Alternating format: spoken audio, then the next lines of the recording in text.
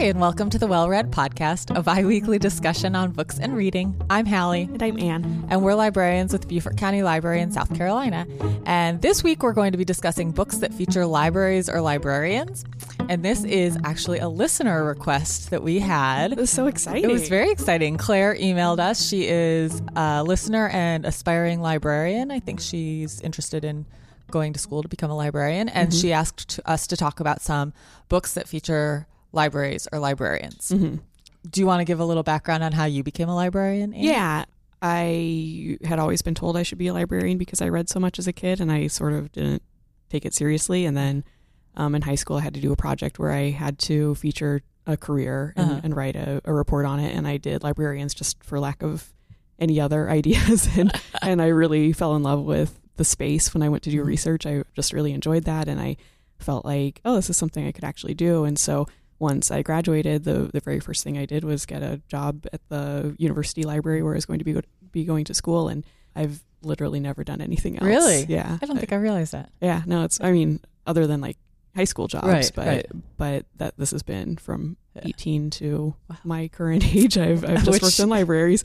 So I just was working as a paraprofessional for many, many years, and then and kind of hadn't really thought that I would actually get the degree for a while, just for some other circumstances in my life, and then ended up moving to another state to get a job, and they had a library school there, and I thought, well, this is a good time when you're a full-time employee of the university library, then you can get some benefits to your schooling here. So it's just how it's worked, and I worked full-time and went to school full-time, and it was hard, and then I graduated and got a job and moved here. So it's just been sort of for the most part, a straight trajectory for me. So yeah, I anytime people ask me what they should do to become a librarian, I say just get experience as much as you can. I would agree. I did not actually work in a library before I went and got the degree, and it worked out for me. I worked in a library while I was in school, so I did get that experience as I was in school. But I would definitely recommend that if you're interested in getting the degree, you get some experience in a library first. First of all, it just puts you in a better position when you're looking for jobs, and second, it just gives you the experience to even know if you want the degree. Yeah, because there's so many people that think that it's going to be something that it's not, and then they're disappointed when they actually get into a professional position. Yeah. So it's not something to just take on lightly. There's a lot of you think it's sitting around and reading all day in a quiet place. That is not what it is. And there's so many different types of librarianship too. So it's great to work in different areas, and you get lots of different experiences that you wouldn't think that you would get in a library. So there's all kinds of neat things that you can do, even if books are not your thing. There's all kinds of technology things and just organizational things, and if you're into rare books, and there's that side of it. There's just all kinds of things. So it's worth doing research and kind of figuring out what your passion is if this is what you want to do. I definitely agree. So that's my advice to you, Claire, if you're listening, that if you don't already have experience in a library, even if it's just volunteering in a library, that helps just to get a feel for particularly what's involved in a public library. That's what I know. I worked in an academic library when I was in graduate school, but generally I know public libraries, and it really does give you a sense of what goes on behind the scenes and the different aspects. Like you said, I think people think of librarians as the people that sit at the desks, and there are so many other things that you can do in a library that aren't that. So, so that would be my recommendation. But you should do it. Yes, it's a good job. Yeah. All right. So should we give some suggestions? I did a mixture of nonfiction and fiction books about libraries. Did you as well? Yeah. Okay, great. Do you want to get started? Sure. So my first book is The Archivist by Martha Cooley. And the main character in this book is a solitary librarian named Matt Lane, and he oversees the archives at a prestigious, unnamed East Coast university. And he's really happy with his solitude. He grew up in New York City as the only child of a hyper-religious mother and a drunken father, so he really found refuge in books and just has surrounded himself with that his entire life. Has had good interpersonal relationships, but he's really found his place within books. And he's particularly fond of poetry, especially the poetry of T.S. Eliot. And the action of the book begins when a grad student named Roberta Spire asks to see a huge collection of letters that Eliot had written in the 1930s through the 1950s to a woman named Emily Hale. And she had been his friend and muse and had just written this. I think there's thousands of letters that she's written to him throughout his adult life, or back and forth to each other throughout their adult lives. I'm not sure I think definitely before T.S. Eliot died, then the collection was donated by Emily to the university. And T.S. Eliot really didn't want this to happen. And so she made the provision that they couldn't be made open to the public until 50 years after her death. And this is a real thing. These letters are real, which I hadn't known. Mm-hmm. They're owned by Princeton University, and they're scheduled to be open on January 1st, 2020. Oh, that's soon. Yeah, it's exciting. But the book is set in the 80s. So in the scheme of the book, it's way in the future. And they talk about how she isn't entitled to see these letters when other scholars other people that actually have their PhDs already have to wait for decades to see this. But for us, it's coming up really soon, which is kind of exciting in a nerdy library kind of way. But Roberta won't take no for an answer, so she begins to regularly meet with Matt to discuss poetry and her personal reasons for wanting to see these letters. And as they're talking, these conversations eventually force Matt to remember the circumstances of his own wife's time in a mental institution and eventual death there, which closely mirrors the fate of T.S. Eliot's own wife, Vivian. So even if you're not a fan of poetry, which we've discussed that I am not, and I think Hallie would agree with this, we have nothing against it. It's just not our thing. Cup of tea. Yeah. And I have no experience reading T.S. Eliot other than very much glossing over The Wasteland during some class in college. This is a really enjoyable way to be exposed to it because you understand the passion that people feel for poetry and for these writers' lives. And you really understand why it's so important to them and why it has such a huge meaning for them.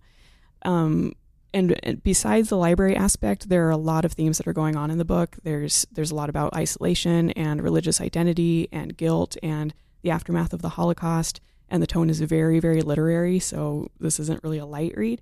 But even with a lot going on beyond the library elements, there are still a lot of really appealing pieces of information about library work and academia. So in that sense, it reminded me a lot of Reading Possession by A.S. Byatt. Yeah, that's what I was going to say. It sounded like. Yeah. You really get that feel of the pleasure of scholarly research and the discovery of seeing something that no one else has ever seen before. And you also understand the silence or how much the appeal of silence and order in a library, especially in an archive, will really pull people in. So I thought that because of that, it was a pretty good representation of library work, even though there really isn't any mention of computers in this book. Right, because it's the 80s. Yeah, they talk a little bit about having to go to a conference to learn about computers and how stupid they think it is. So, if only they knew. And I think that you don't really see that side of library work very often represented in books, where you have to think about how everything has to be meticulously cataloged and preserved. And that's just not something, when you read a book about librarians, it's always they always are just sitting at desks reading to start. But these behind the scenes things that are really key and kind of the whole point of being able to make information readily accessible to people, you have to organize that somehow.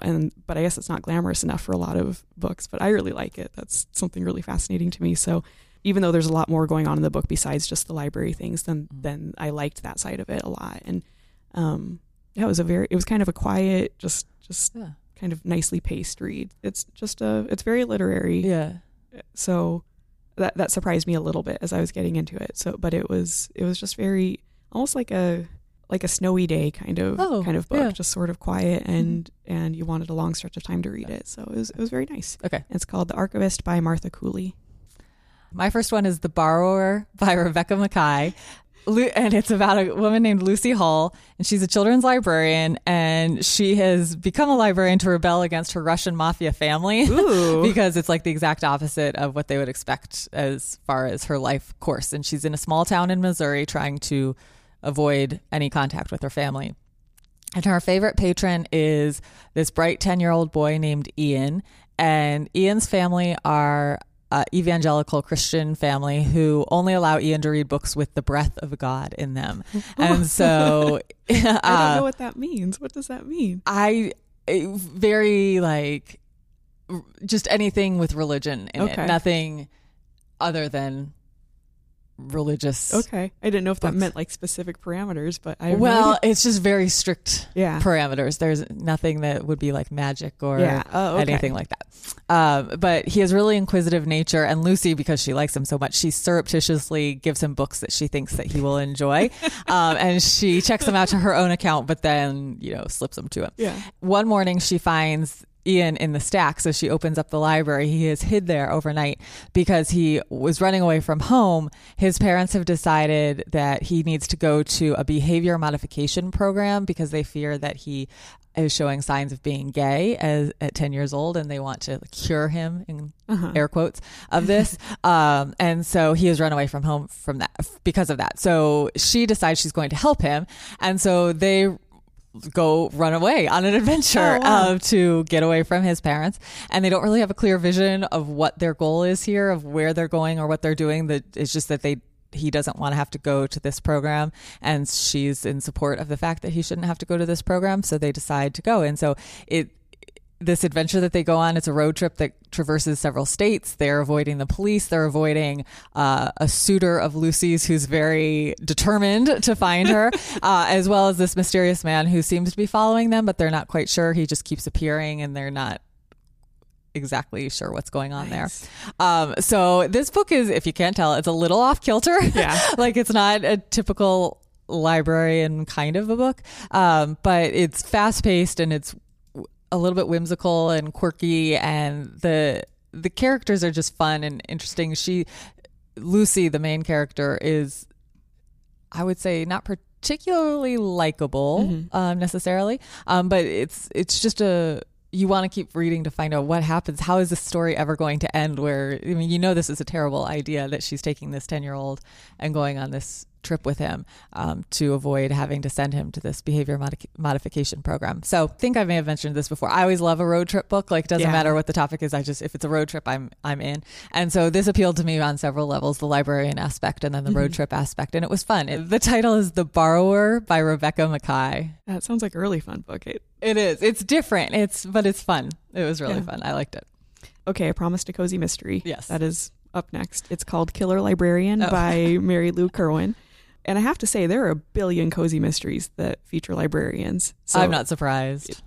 Oh my gosh, there are so many. It's really hard to choose if you want one. But if you like that topic, then you have many, many hours of reading ahead of you, fun reading.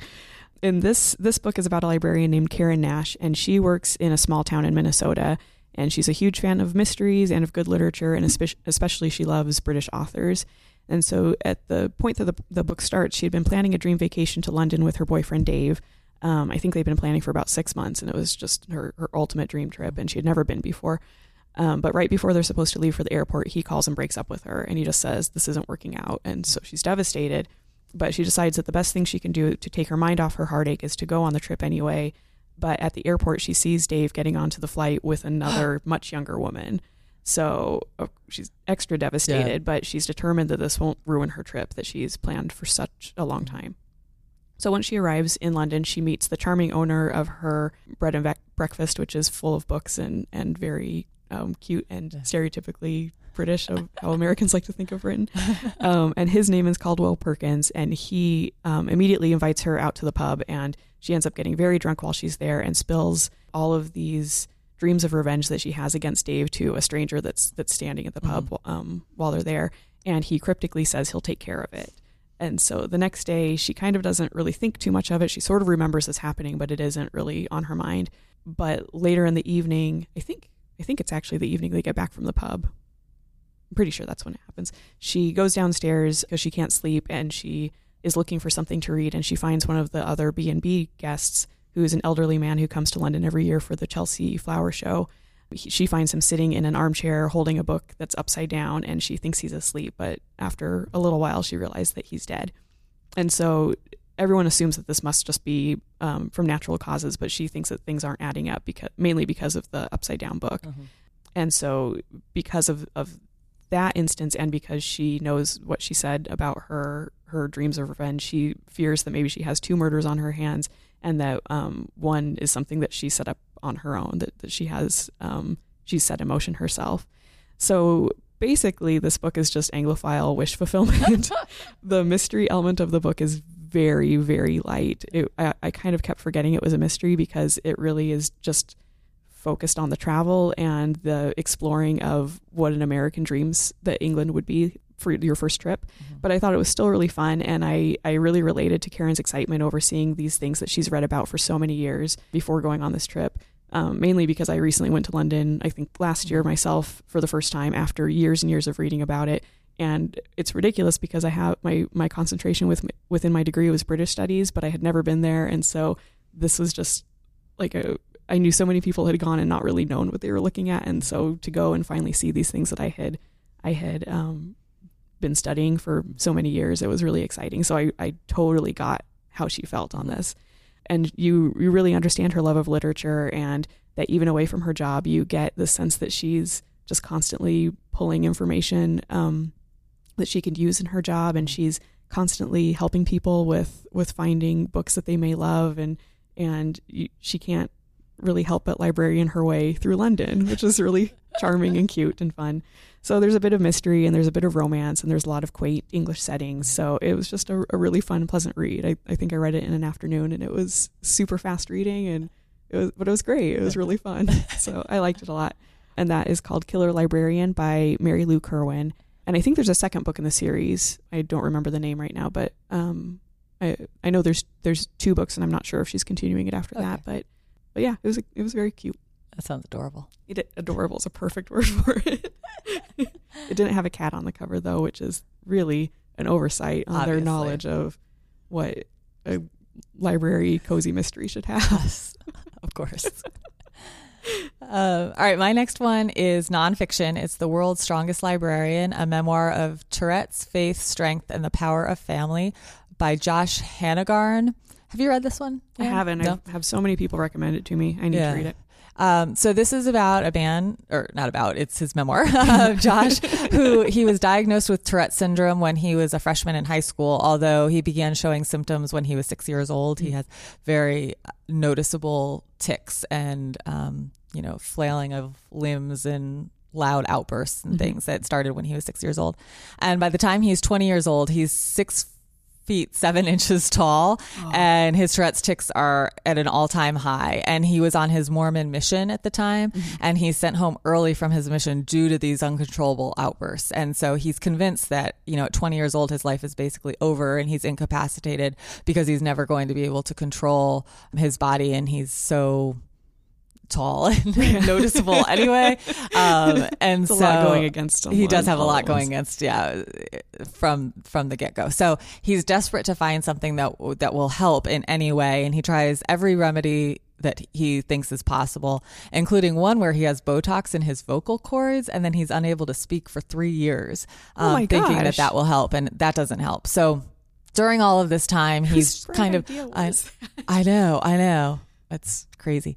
So during all of that time, at first he's sort of jumping from school to school, and he's job to job. He's not quite sure where his place is, but he ends up going to library school and getting a library degree. And he also gets married. And then he meets a man who is an eccentric guy who's very into strength training. He's autistic, and he's convinced that if Josh takes up strength training, he'll be able to control his tics by basically suppressing them, like throttling them. Yeah. And so Josh becomes a competitive weightlifter. And what his story shows is it's a really fun but unique story, because it shows the aspects of being a public librarian in an urban environment. So a city where you have all sorts of people coming through the doors, which I think is any sort of public library. And then also tales of his life with Tourette's, but with these anecdotes about the library where when he reads, he's also able to control the tics. And then with his strength training, that helps also. So he kind of gets into this manageable position where he's able to control them to an extent. Yeah. And it's funny not funny to me, it's funny to him that, like, a librarian, which you think of as kind of a quiet, sedate job, and he who is not that at all is able to do the job so well and enjoy it so much. And then through all of that, there's also a story of navigating his faith as a Mormon, because he and his wife are trying to get she's trying to get pregnant and really struggling. And so they are considering adoption, which I don't know, apparently is not there's some sort of emphasis placed on having children, and that he feels like he's wrestling with his faith as well as this family idea of his. And so there's just a lot to it. It's more than just a simple basic memoir of a librarian and how a person becomes a librarian. It's got a lot to it. He's really funny, and it's interesting and quirky, and a little look at what it would be like to live with that sort of affliction, I guess, is, I don't know quite the right word for it, the syndrome, Tourette syndrome. So that's called The World's Strongest Librarian, a memoir of Tourette's faith, strength, and the power of family by Josh Hanagarn. I really, really want to read that. Yeah, I think you would like it. Did you hear his Reading Lives episode with? Yes, I did. Yeah. Why did they stop making that podcast? I don't know. It upsets me so much. It upsets me so much. But his is one that stood out to me because he was so funny and so engaging. Yes. And he talked about how sci-fi and horror played such a huge part in his... Yeah, Stephen King is like a huge influence. Yeah. Yeah, which I just picture his parents being upset about him reading all that Stephen King, which cracks me up a little bit. But yeah, he was so engaging. He was so dynamic in his interview. Yes. So and for me, it was, I could identify with some of the library stuff, but then the Mormon religion and the Tourette's were so foreign to me when I read it that it was a good combination of learning interesting things as well as identifying with some of the things he goes through as a public librarian. Right. So very cool. So my last book is also a memoir, and it is called Free for All: Oddballs, Geeks, and Gangstas in the Public Library by Dawn Borchert. And this is written by a library employee in Torrance, California, which is in Los Angeles County. And it would be a good book for anyone who is thinking about working in a public library, because you will find out many things. I would say, I think Hallie would agree with me, that something that any librarian or library employee hates to hear is you must love reading all day at your job, or I would love to have such a stress-free, quiet work environment. I hear that all the time. And anyone who says that hasn't been in a public library since they were a kid. I would guarantee it, almost 100%. And so Dawn Borchert gives a very candid portrayal of the realities of working in a public space. And he admits that 91% of the time, everything is pretty low key and it's a calm, just everyday job.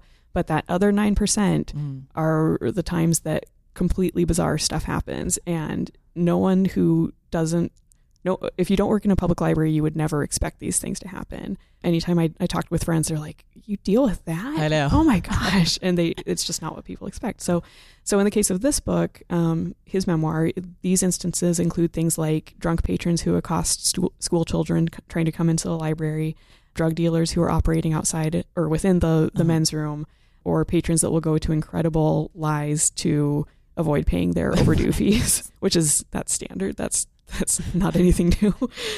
But his library is across the street from a middle school, so some of the saddest stories that you read in the book come from his interactions with teens who are told to go to the library and wait for their parents to either get off work or decide to come pick them up. And they frequently get out of line, but many of them are also in terrible situations with their parents, and they don't really have adults that they can look up to, so the librarians end up filling that gap in many ways, which is kind of true of... I haven't really had tons of experience in that vein because I don't work as a teen librarian, but you definitely get to know kids that are there all the time and you sort of see what they're struggling with. But there are also lots of funny stories of patrons who refuse to take a new library card because there happen to be 3 6s contained within the number in the barcode. And there are sweet stories of grateful patrons who bring in baked goods. And just a side note, any librarian will accept baked goods. Not saying anything more than that. Very gratefully. And I found a lot that I could relate to. Every library employee loves to share war stories with their colleagues, and it's really fun when I get together with friends to sort of tell these bizarre things that have happened. So I found myself nodding several times while I was reading, but I also was kind of grateful for our library system because I realized, which I knew already, but I saw very clearly that that we're pretty free of serious incidents. And maybe I'm going to jinx it, but I've never dealt with a truly dangerous situation at work. Haven't had very many very scary situations. There's definitely been some dramatic things, but nothing that I've been, afraid of what could happen to me, which is not the case for all of our colleagues across the country. I know there are many people that deal with really, really scary things every day. And so most patrons that we have are very nice and grateful for the help that we give them. And that's a very nice thing to have in our lives. And the stories in this book are for the most part told in a very affectionate way, which is, I think, the way any librarian feels about any patron, even the difficult ones. You still just, what you're getting yourself into, and it's kind of just par for the course, and you enjoy it. So, but I thought it was a very honest picture of some of the difficulties of working with the public, and there are a lot of amusing anecdotes that will ring true to anyone that's worked in a library, or anyone that spends a lot of time in the public library. So and especially for someone who's considering library school as a public librarian, just you should probably read this book. And it is called Free for All: Oddballs, Geeks, and Gangstas in the Public Library by Dawn Borchert. When I read that a few years ago, and I definitely thought we're lucky in our library system, because yes, we deal with things that aren't always easy, but they're never dangerous, or at least so far. Hopefully that will continue forever. I think I've worked one job where I saw scary stuff happening, but I was an intern, so I wasn't really having to deal with it myself. So now I'd be having to deal with it. Yeah. Good times. All right, so my last one is Mr. Penumbra's 24-Hour Bookstore by Robin Sloan. This is such a fun book. It's so good. And don't be fooled by the fact that bookstore is in the title on this one, because it's actually secretly about a library. Yeah. So it's about a guy named Clay Jensen, and he is an unemployed website designer. I want to say this takes place in like 2008 or 2009, maybe. Does that sound right? It's a few years ago, because it's right after, so many people had tech jobs that then lost their tech jobs. So he finds a job. The only job he can find is the night shift at a 24-hour bookstore that he passes. And so he gets a job, and he's given strict instructions not to open any of the volumes that line the shelves in a particular area of the bookstore. And after a few nights of working there, he notices that there's a group of customers that come to take books from these shelves, and they never actually seem to pay for any of the books. They come in, they take a book, and then they leave, and then they'll bring the book back and take a different volume. And so that's the library part of this. Like, they're not actually buying any of those books.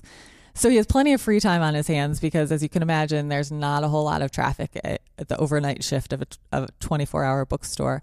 So, and because of his computer background, he builds a 3D digital model of the bookstore to keep track of inventory. And when he does that, he discovers that there's this pattern to the books that are being taken and returned by this particular group of customers.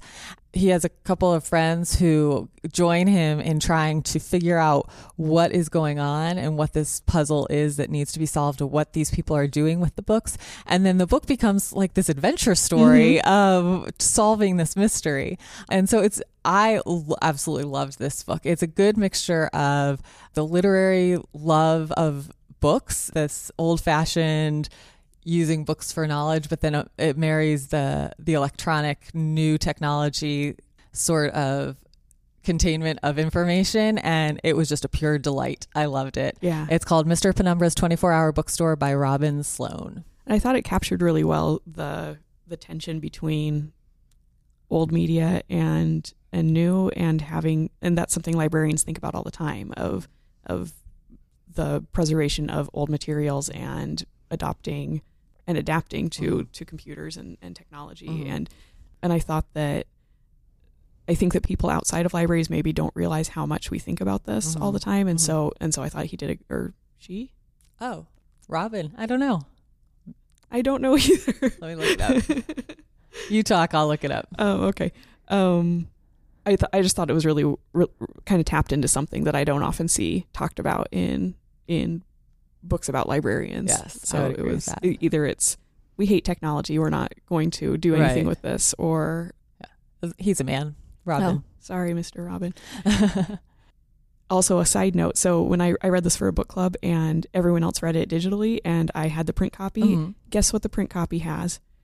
A glow-in-the-dark cover. Oh yes, a glow-in-the-dark cover. I did read the print copy of this. It was so exciting to discover that. Exciting. So I felt like I had found some secret Easter egg that no one else was able to enjoy, because I had the print copy. So print wins. It was very cute. Okay, so we'll be right back with what we're reading this week.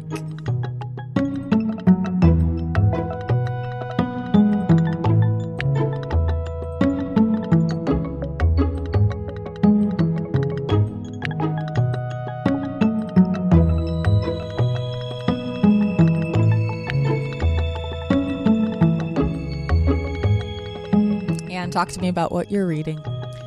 This week I'm reading The Woman in Cabin 10 by Ruth Ware, and I talked about this during our summer book preview episode, and this actually isn't out yet. It's just about to release on July 19th, I think. And this book is an interesting take on the classic locked room mystery. It's set on a very small cruise ship, so there are a limited number of suspects and nowhere to hide. And it's about a woman named Lo Blacklock. Lo is short for Laura, who, when the book is starting, she realizes that her London apartment is being burglarized while she's locked inside her own bedroom. And so afterwards, she's obviously feeling very shaken and upset, but she's looking forward to kind of getting away from everything by going on a business trip. And her career is to work as a low-level journalist for a travel magazine, and her boss is on maternity leave. So because of this gap, she's able to take on this assignment to go on the maiden voyage of a luxury ship called the Aurora. And this is something that at her level of writing, she would never have been able to get this kind of plum job. So she's really thrilled about this. And on this trip, they're going to travel across the North Sea, up the coast of Norway, which is gorgeous, and they're going to spend that time looking for the Northern Lights. So that's why it's named the Aurora. Once she gets on the ship, then Lo feels pretty out of place. She realizes that all of the other passengers, and there's just a handful of them, they're all really big names in the travel industry, so she's definitely not. And the ship itself is incredibly ornate, and it has this kind of invisible staff that supplies anything she needs and caters to her every whim. So she's very much out of place, but she is really sort of enjoying what this career boost that she'll get. So just before the first dinner party, she goes next door to her cabin and asks to borrow a mascara from the young woman that's in the cabin next door to hers. And afterward, she looks for this woman at dinner, but she can't find her. So then she gets kind of drunk that night at this first party, and she goes to bed, and she hears a scream and a splash, and she believes that the woman next door was thrown overboard. And when she kind of investigates, she sort of leans over to see into the other cabin, and she sees a smear of blood on the balcony, but she can't see anything in the water. So she's really upset by this. And so she calls in security, but when they investigate, they don't find anything. They don't find any blood, and they don't find any personal belongings inside the cabin. And they insist that there was no one booked to be in that cabin. So she shows them the tube of mascara, and she insists that this woman was there, and they just sort of say, well, you were drinking. So they just pretty much dismiss everything that she has, and they allow her to question the passengers and staff, and everyone's accounted for. So everyone just dismisses every concern that she has. But when she goes back to her room after this questioning, then she finds that the mascara is missing. So she knows that someone is aware of her questions. And I think, doesn't everyone love locked room mystery? Oh, yes. They're great. They're so much fun. And I really like the way the author sets up Lo as a potentially unreliable narrator. We know from the beginning that she's prone to drinking, and because she had this recent break-in, she's dealing with the trauma from that. So there's a lot of things that are sort of working against her with our ability to trust her knowledge of the situation. And there's a great sense of claustrophobia because of the crampedness of the cabins and the cold that's always kind of seeping in. So I would definitely give this to people that are looking for the next Girl on the Train read-alike. There's a lot of things that are similar, both in the psychological suspense aspect of the book, and also the feeling of a woman that's sort of losing touch on reality. And I'm not done yet. I really want to finish it. It's pretty unputdownable. And it is called The Woman in Cabin 10 by Ruth Ware. Yeah, we talked about this when you said it in our book preview, but I liked her first book. I found it a page turner. Yeah, she's getting her name out there. She is getting her name out there. All right, so the book that I'm reading this week is actually not out until September 20th, but it fit the theme so well I had to talk about it today. Plus, I actually am reading it. So it's called The Bookshop on the Corner by Jenny Colgan, and we have talked about Jenny Colgan before. She's British, and she writes chick lit, basically. And this one is about a woman named Nina, who is a librarian in Birmingham, England. And she loves nothing more than matching a reader up with their perfect book. And then one day she finds out that her library is getting rid of all of its books and replacing them with computers and other technology. And she is basically out of a job unless she can make a case for herself. There are 2 positions that are going to be available for people, but it's basically you have to be all into technology and nothing about books. So she's not thrilled with the idea, although she half-heartedly tries for one of the jobs because she doesn't want to be unemployed, but it's definitely not going to be her passion. So one of the things that they do is they have this course that all of the employees take, and one of the exercises is to talk about what their dream job would be, and her dream job is to open a bookstore. And so she thinks it through. She can't quite get rid of the thought that that's really what she would like to do, but she doesn't know the logistics of how she would do it, how she would afford it. And so she has this brainstorm that it would cost a lot less to buy a van and sell books out of a van than actually renting a storefront to sell books out of. So she finds an ad for what looks to be the perfect van for her. It's a little bit shabby, but it fits into her budget, and it's the perfect size. She can picture putting shelves up on the walls and putting books in there. It's an old bread truck, I think is what it is. Oh, cute. And it's being sold in Scotland. So she goes up there to check out the van, and it's this small village with quirky people, our favorite thing. And she decides that she's going to move there and make a new life for herself by filling up this van with books and driving around and selling books to people who, all these little villages up in Scotland don't have a local library or local bookstore anymore. They've all closed. This is just everything I like about Chick lit when I read it. It's heartwarming. It's heartwarming.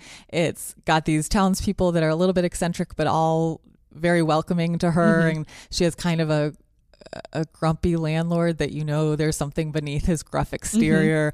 It's got a nice, lovely romance. And then it's about books. So it just can't be better.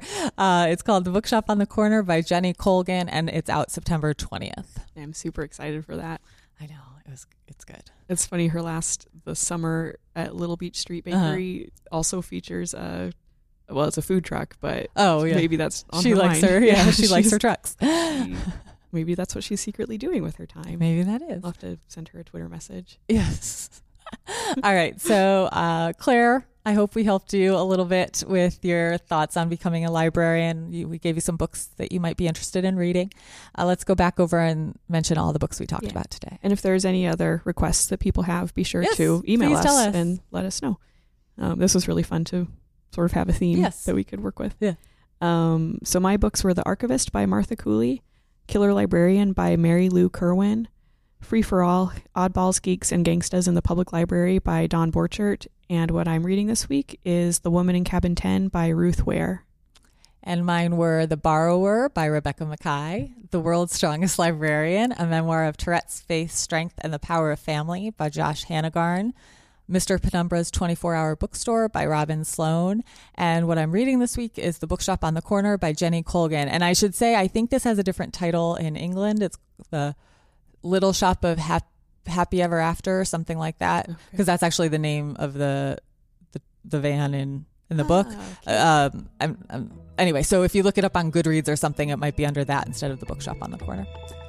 If you'd like to get in touch with us to give us feedback or give us your own suggestion on a topic you'd like us to discuss, you can email us at wellreadpod@gmail.com. Find us on our Facebook page or on Twitter at wellreadpodcast. Please rate and review us on iTunes or your other podcast provider of choice. Our podcast is engineered by Adam Farver. Our theme music is Kitten by Poddington Bear. We keep our show notes at BeaufortCountyLibrary.org/wellread, where you can find a listing of every book we talked about in this episode. Thank you all for listening, and happy reading.